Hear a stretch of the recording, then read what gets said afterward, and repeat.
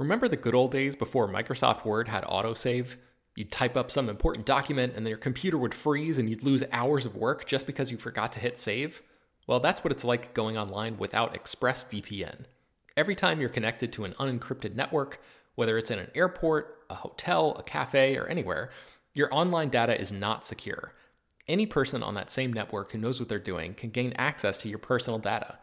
Bank logins, credit card details, passwords, all the stuff you don't want people seeing. Unfortunately, hacking has become much easier than it used to be. People don't even have to be exceptionally skilled to do it, and there's a lot of money to be made by selling your information on the dark web. ExpressVPN stops hackers from stealing your data by creating a secure, encrypted tunnel between your device and the internet. It's incredibly easy to use. Once the app is running, you literally click one button to get protected.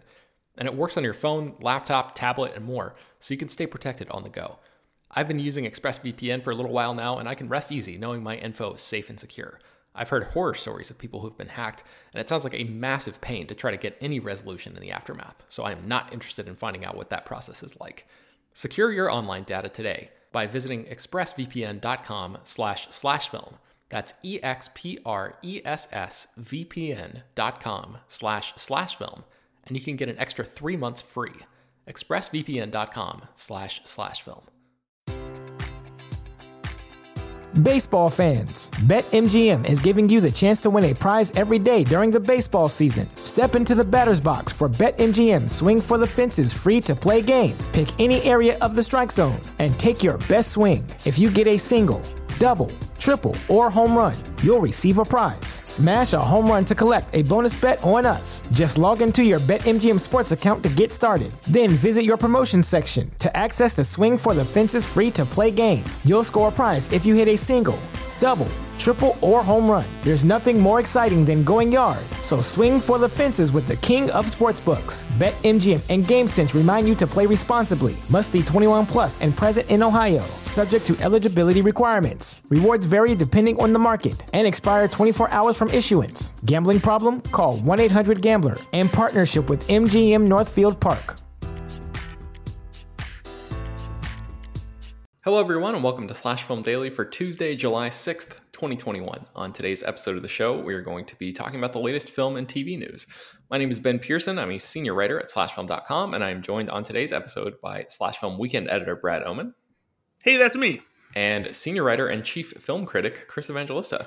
Hello. New titles all around. Brad, you're actually going to be a senior writer as well. I think you're technically still the weekend editor until we find an official replacement for you. Is that right?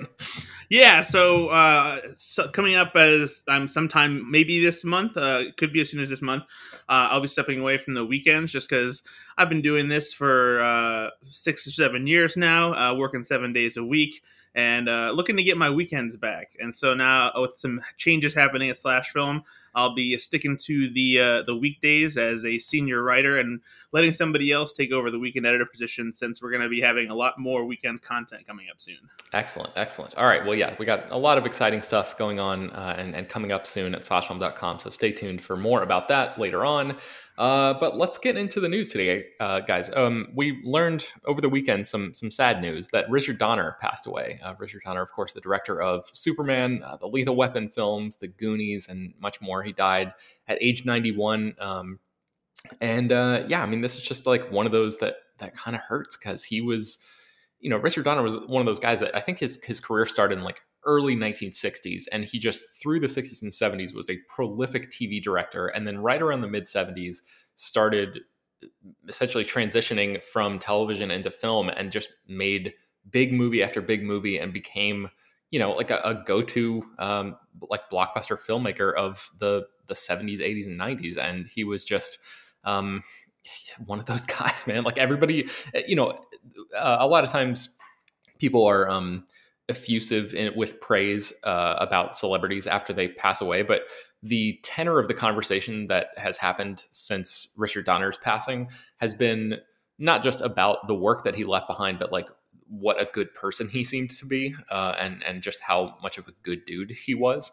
So that's always nice when those two things sort of align like that. But I just wanted to ask you guys, do you have any favorite specific Richard Donner films or maybe moments from those films? Anything that sort of stands out to you? What was the first moment when you heard that he passed? What was the first cinematic moment where you're like, oh man, Richard Donner? I mean, immediately it's definitely Superman. Superman was like the first major big budget studio superhero movie, and it would later usher in an even bigger era of superhero movies. It's crazy that like for a while Superman was really like the only game in town when it comes to big screen superhero adventures, because we didn't see Tim Burton's Batman arrive, until the late '80s, and that not only did that movie usher in superhero movies in general, but kind of just the modern blockbuster. Eric Vespi actually wrote a great piece about how he really helped pioneer, this idea of big tentpole blockbusters, especially, with property like comic books. And it's easy to take that for granted nowadays because we complain, about how many superhero movies there are, whether it's Marvel and DC or something else that's out there. But there was a time when they were considered a silly novelty, and he made you, like the poster says, believe that a man can fly.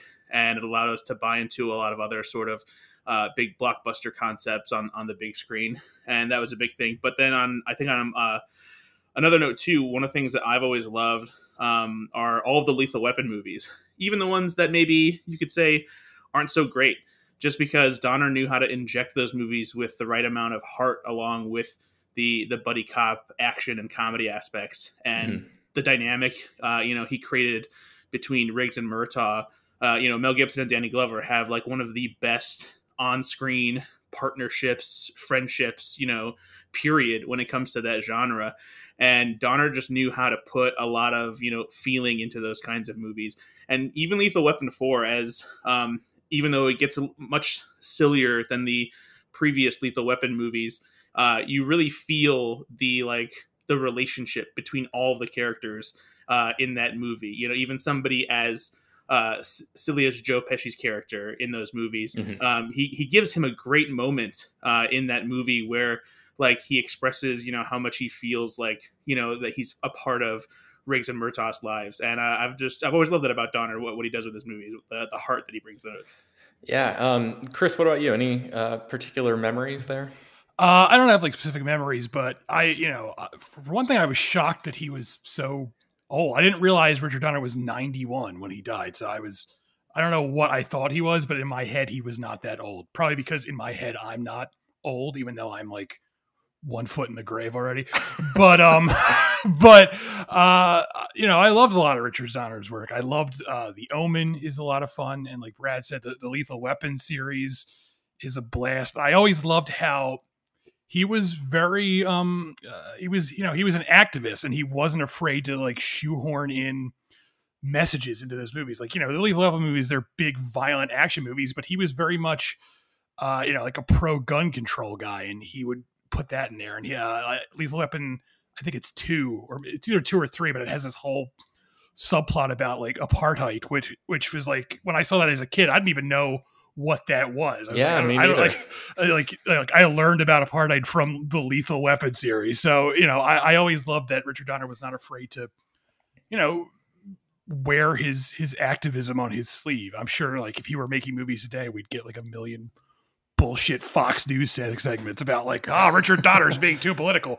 But, he didn't have to worry about that. And he just had such a interesting eclectic career, because he had Superman, but he also had Scrooged, and he also had conspiracy theory. It's like it's such a strange list of films that he worked on, but he gave all of them a distinct personality. So he will be missed, and it's a shame that I remember, like, even though I don't have any desire for Lethal Weapon 5, in the last few years or so, he did a bunch of interviews where he was like, I really want to make Lethal Weapon 5. And it's, it's kind of a shame that he'll never get to do that now.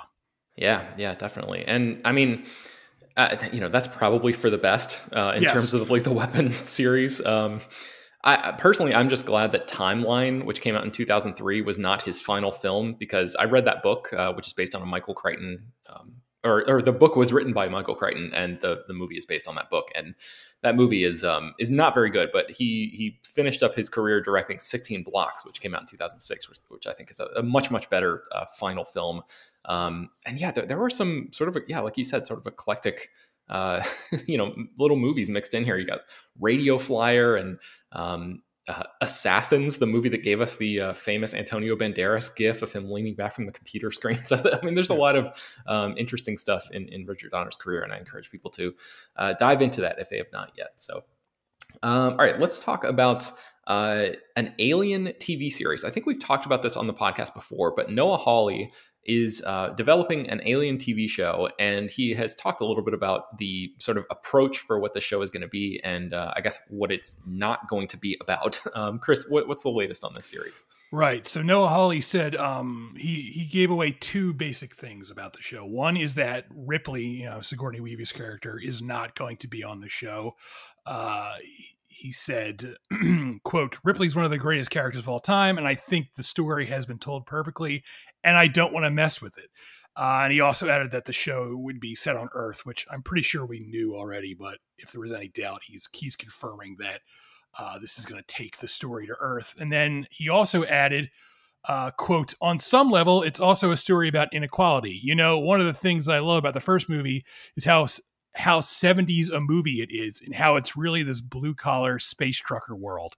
And I just want to point out that when this quote broke last week, when the headline was, "It's about inequality," all the jackasses of the internet were like, "Oh, stop trying to make Alien political." And first of all, just shut the fuck up. But second of all, his quote right there underlines that, like, this is nothing new. That first Alien movie, it makes a big deal about how these aren't astronauts. They're just working class people in space, and they're like expendable characters almost. Right. They care about their bonuses, and the company they work for is willing to literally sacrifice their lives to turn a profit. So when Noah Hawley says this, this is not a new development in the Alien franchise. And if you think it is, you're just being willfully obtuse.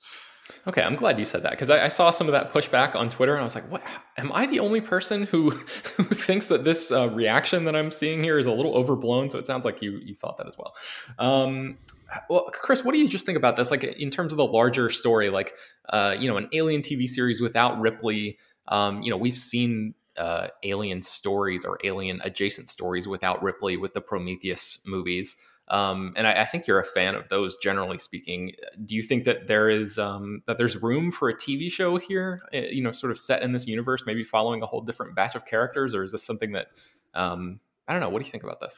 Yeah, I think you could keep it going. I really like the Alien series. I honestly don't think there's like a single bad Alien movie. I'm talking about the main series. I'm not going to talk about Alien versus Predator. Those movies don't count. Right. But I'm talking about the main series. Like, while they're not all created equally, like, I still think the first Alien is the best movie in the franchise, and none of the others really touch it.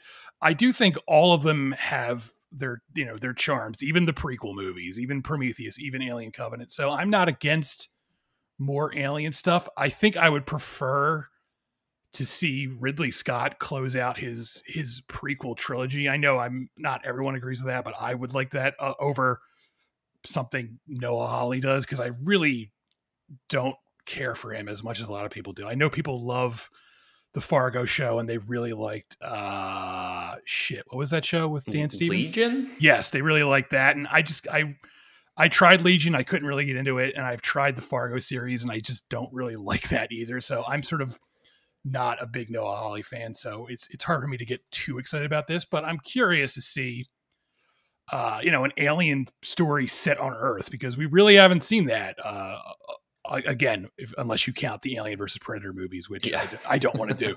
I want to pretend they don't exist. So I am kind of interested on that level. Yeah. I kind of think that the production design of that first Alien movie is, like one of its, I was going to say one of its undersung aspects, but I guess people have talked about that enough, where maybe it's just one of its, one of its solid aspects. But like the idea of a movie that's set on Earth, that I don't know exactly if we know where this is going to be on the timeline of the entire franchise, but like, what does Earth look like? Is it a grungy sort of 70s look across the entire planet, or like the big cities where this is going to be set or something, or like what? Yeah, I'm curious about those kind of questions. How closely the production design aspects are going to be tied into this new TV show. Brad, do you have any thoughts about an Alien series? Do you think this is something that could bear some interesting fruit here? I'm cautiously optimistic. I think returning to what Alien was as opposed to what it's become. I haven't particularly been in love with the new Ridley Scott approach to Alien. I appreciated what it does kind of like for the mythology of the franchise, but I kind of just miss the old style of Alien and Aliens, and I would like to see a series return to that instead of digging into this sort of cosmic creation story that Ridley Scott seems to have his heart set on, while also injecting, what people have wanted from the Alien movie. So even though it would be, a retread, I think that's something that would be interesting to revisit. Okay. All right, let's move on to a potential sequel to Black Widow, which I think comes out this week, if I'm not mistaken. Brad, what's the latest there? Well, as we all know, Black Widow unfortunately perished in Avengers Endgame, and this movie is a prequel that takes place between Captain America Civil War and Avengers Infinity War. So if there were to be a Black Widow sequel, it likely would not focus on Natasha Romanoff, and director Kate Shortland agrees and think that that's entirely possible. Asked, whether or not the Black Widow franchise could continue, even though Scarlett Johansson is essentially done with the Marvel Cinematic Universe, she succinctly said, I think following a different character, yes. So without necessarily digging into any spoilers, there's probably a good path that is being potentially set up for the possibility of continuing the Black Widow franchise. But I also think that's more likely than not, because it took so long to make this Black Widow movie, I'm thinking that maybe the way the Black Widow story continues is in a different way. And again, some of that dives into spoiler territory for those who have not seen Black Widow, which is probably most of you, since it doesn't come out until Friday. So the details on that we'll dig into after the movie comes out. But suffice it to say, there is room for the Black Widow franchise to continue just in a different way. What do you think about the idea, and this is, I don't think Scarlett Johansson has indicated that she wants to come back for another one. Yeah, quite the opposite, actually. She's okay. She's basically said that this is her exit. Okay, I was wondering about that because I have not been following that super closely. I didn't know if she has definitively said, because did Robert Downey Jr. say officially Avengers Endgame is my last one kind of deal? Do you know if he ever came out and said that? Because I think a lot of people were like, oh, well, he's probably not coming back because it would destroy the character arc and all of that kind of stuff. But do we have the same sort of confirmation, I guess? Yeah, I mean, he was pretty definitive about it, after it came out that, this was his farewell. But there have been times when, because he always gets asked if there's the possibility where he gives the answer of a never say never kind of thing, just because leaving it open to where if they came up for a cool way for him to come back in some capacity, there's a chance he might not turn it down and he'd be interested. But it's one of those things where unless you hear otherwise, Robert Downey Jr. is definitely done with Iron Man. And for now, Scarlett Johansson's definitely done with Black Widow. Okay. All right. So our last story involves the Fast and Furious franchise. I saw F9. When was that? I guess last week. And I'm sure we'll talk about that more next time we do a water cooler episode. But whenever that may be. Yeah, who knows? F9 has been out for a little while now, so I feel comfortable talking about this story. But just in case you have not seen that movie yet and you want to just, not know a single thing about it, this isn't really a spoiler. But just in case you're super, super spoiler averse, maybe pause the podcast now. But Justin Lin, the director of F9 and who's going to be directing the two-part Fast and Furious 10 follow-up that is going to conclude the Fast saga, has talked a little bit about wanting to bring back Paul Walker's Brian O'Connor character in these final two movies. He said, obviously, Paul and his character Brian are the soul and heart of how we're able to move forward. Bringing him back is something I think about every day. As we approach the end of the franchise, it's a conversation I'm having, and I think about this possibility every day. But I know the decision to keep the character alive in the franchise was made while I was gone, so I have to be respectful about it. I need to feel good and confident in what happens. So he's talking about that decision that was made during the production of Furious 7, which he did not direct. When Paul Walker passed away, and the decision was made to sort of bring in his brothers and digitally recreate some of his likeness to finish up that movie. And again, finally, I'm just going to, this is your final warning for F9 related spoilers here, but the Brian character does not literally make an on-screen appearance in F9, but the movie ends with his character pulling up in a vehicle to the Toretto house, but you don't actually see, a human or a digitally recreated version of Brian, or, the camera behind somebody who gets out of the car who looks like Brian or anything like that. And in that moment, I thought that was a really good approach to this. But Justin Lin is somebody who has been, one of the creative driving forces of this entire franchise. And he's talking about bringing this character back in some way. And my only reaction here is like, I have to, I just feel so hesitant about this because the digital, recreations and the body double stuff that went into Furious 7 was necessary to finish that movie and like just get it across the finish line and get it out. But to make a creative choice to include this character now when the option is on the table to not do that, I don't know. I'm really torn about this, but Chris, I know you're not. We've talked about this before. You have not seen these movies. You probably don't care that much about this. But Brad, did you see F9? And what do you think about the idea of bringing Paul Walker back into the franchise in some way?